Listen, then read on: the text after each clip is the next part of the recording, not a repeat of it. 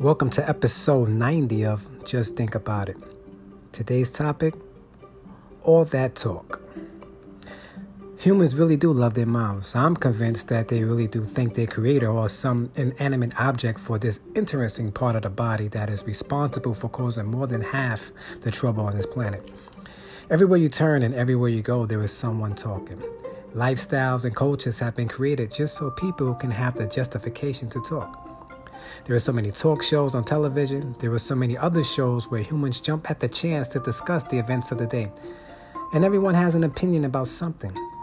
It's an American pastime to talk about people and their success and shortcomings. The concept of speaking has its purpose. However, it's proven time and again that it's ineffective in solving life-threatening and life-changing issues.